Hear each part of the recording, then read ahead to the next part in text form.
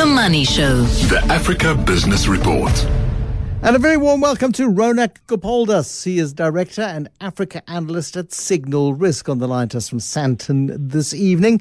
The big theme of 2021, and I think it's going to be a global theme, but from an African perspective, it's going to be our big theme as well. And this idea around vaccine diplomacy. What does it mean? Thanks, Bruce. Good to be with you, and happy 2021. Vaccine diplomacy is quite rightly the big theme this year. It talks about the competition between global producers of the vaccine to provide affordable and equitable access to the poor people of the world.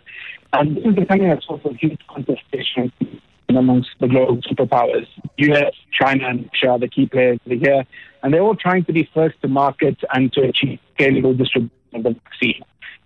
Obviously, this is because of the power that this will entail from a geopolitical, geostrategic, and geoeconomic perspective. The race is heating up. We know that the Russians have got the Sputnik vaccine. We know that the Chinese have the Sinopharm vaccine, and the US with Johnson & Johnson, Moderna, and Pfizer have a number of options. So Africa is going to become a theater of competition as they look to wield the geopolitical power. And, you know, I've even heard this being spoken about as a new Cold War. A new Cold War. I mean, and again, the battle lines are very, very clear when you look at it. You look at any map that's being published, and these maps are being updated on a daily basis to accentuate the inequalities of vaccine distribution. But if you're a wealthy country with a good order book and a decent strategy, well, you are going to be way ahead of the queue than a South Africa or many other African countries, which have not been as proactive or as effective in securing vaccines, unfortunately. Yeah, absolutely. I mean, that's why it's being described as vaccine apartheid in many quarters. You know, Africa is quite frankly at the back of the queue. We don't have much leverage at the moment. In most other countries have put all their eggs in the COVAX facility basket.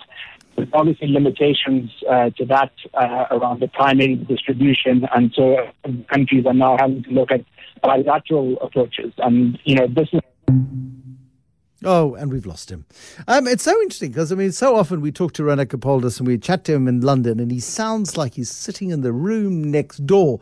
Now you get him in Sandton, and he's a crackly mess. Not him. The signal is a crackly mess. So my producers are frantically getting hold of Ronak Gopaldas. I also want to talk to him about the fact that Malawi's transport minister, another senior cabinet member, have died from COVID-19 today. I'm not too sure if you've seen that piece of breaking news. And it just does accentuate it, of course. And Jackson Mthembu, who was diagnosed yesterday as being positive with COVID-19 in isolation, hopefully recovering.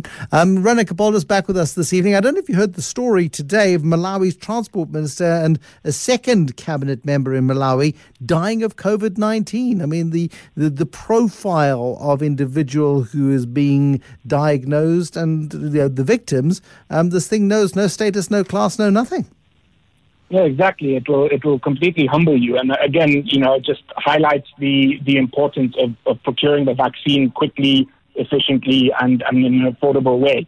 And again, you know, before I got cut off, I was talking about the competition. You know, Western countries are being criticized for prioritizing profits over people. You know, there's still huge distrust around China, one, because of its handling of the initial pandemic, but two, because the vaccine hasn't gone through rigorous testing to the same extent as Western alternatives has. And then the Russian one as well. You know, is it kind of going to be robust and scientifically tested, or is this simply a power play? So, you know, I think the option set for Africa is going to be quite interesting. Which alternatives does it go for? Does it go for kind of the more transparent, more scientifically robust Western options, which are more expensive? Or does it look at the goodwill of the Chinese and Russian vaccines, which may have, you know, some side effects? And, you know, this competition is going to be interesting because you've got to make strategic choices around how to protect our populations across the continent. We most certainly do. And there's huge pressure coming on governments, of course, across the continent. And, I mean, the economic outlook really does depend, of course, on the success of bringing the virus under control. And one wonders whether or not we have proper strategies in place. It certainly doesn't feel like it. But what's your analysis tell you? Yeah, look, so I think last year was a perfect storm. We had real and financial shocks at the same time. Developed and developing countries were suffering simultaneously. And in Africa, you had the first recession in 25 years, according to the IMF. So you had this triple whammy of COVID, commodity prices, and capital flight. So the hope is that we get a recovery this year, but that's largely going to be contingent on two factors. So one is this vaccine economics kind of story that you speak about and how quickly we can distribute this vaccine. And two is the external economy and the global monetary and financial conditions, which are going to be supportive. So, you look at financial markets in Africa, and even though Zambia defaulted last year, there's been huge appetite for African debt, despite the fact that you're going to have debt relief in a number of countries. So, that begs the question, is this kind of greed, or is it a differentiated strategy by investors? On the real economy front, trade should pick up. There should be a recovery in global demand, which is supportive of commodity prices.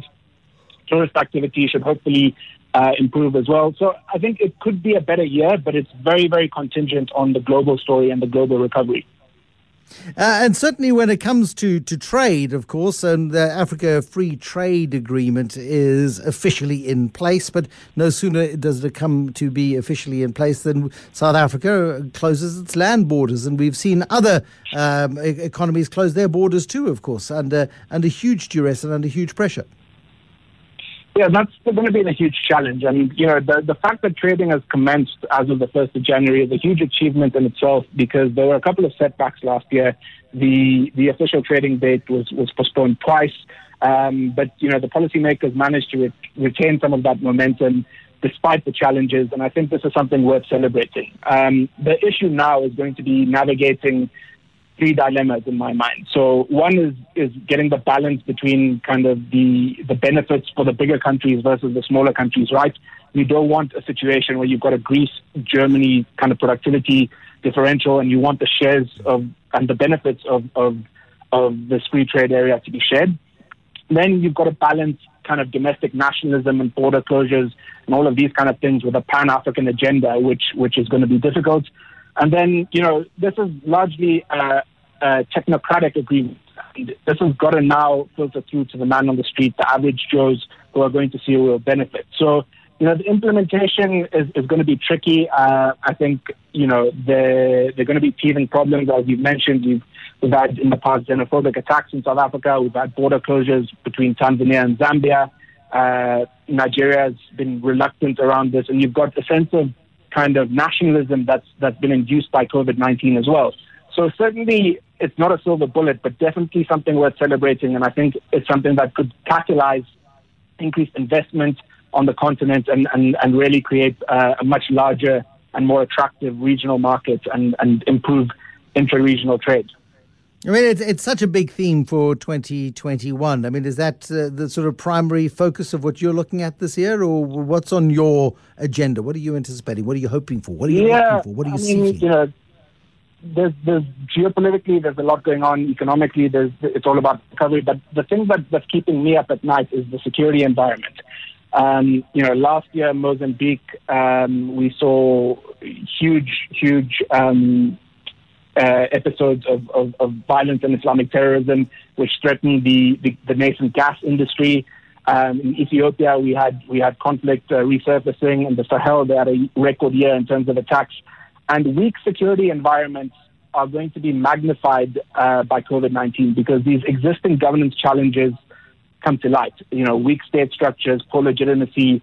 So the conflict environment across the continent concerns me. And I think, things like climate change only exacerbates this. When you look at competition for resources, when you look at the threats to food security, I think when you combine COVID-19 and the fallout from that, you combine some of the economic challenges with climate change and insecurity, you've got this quartet of factors which is going to put huge pressure on political capacity and on institutional capacity. And alongside limited funding, this is something I think we need to be watching quite closely. So, a bit of a mixed bag, prospects for economic recovery, but insecurity, something that I'd be watching closely.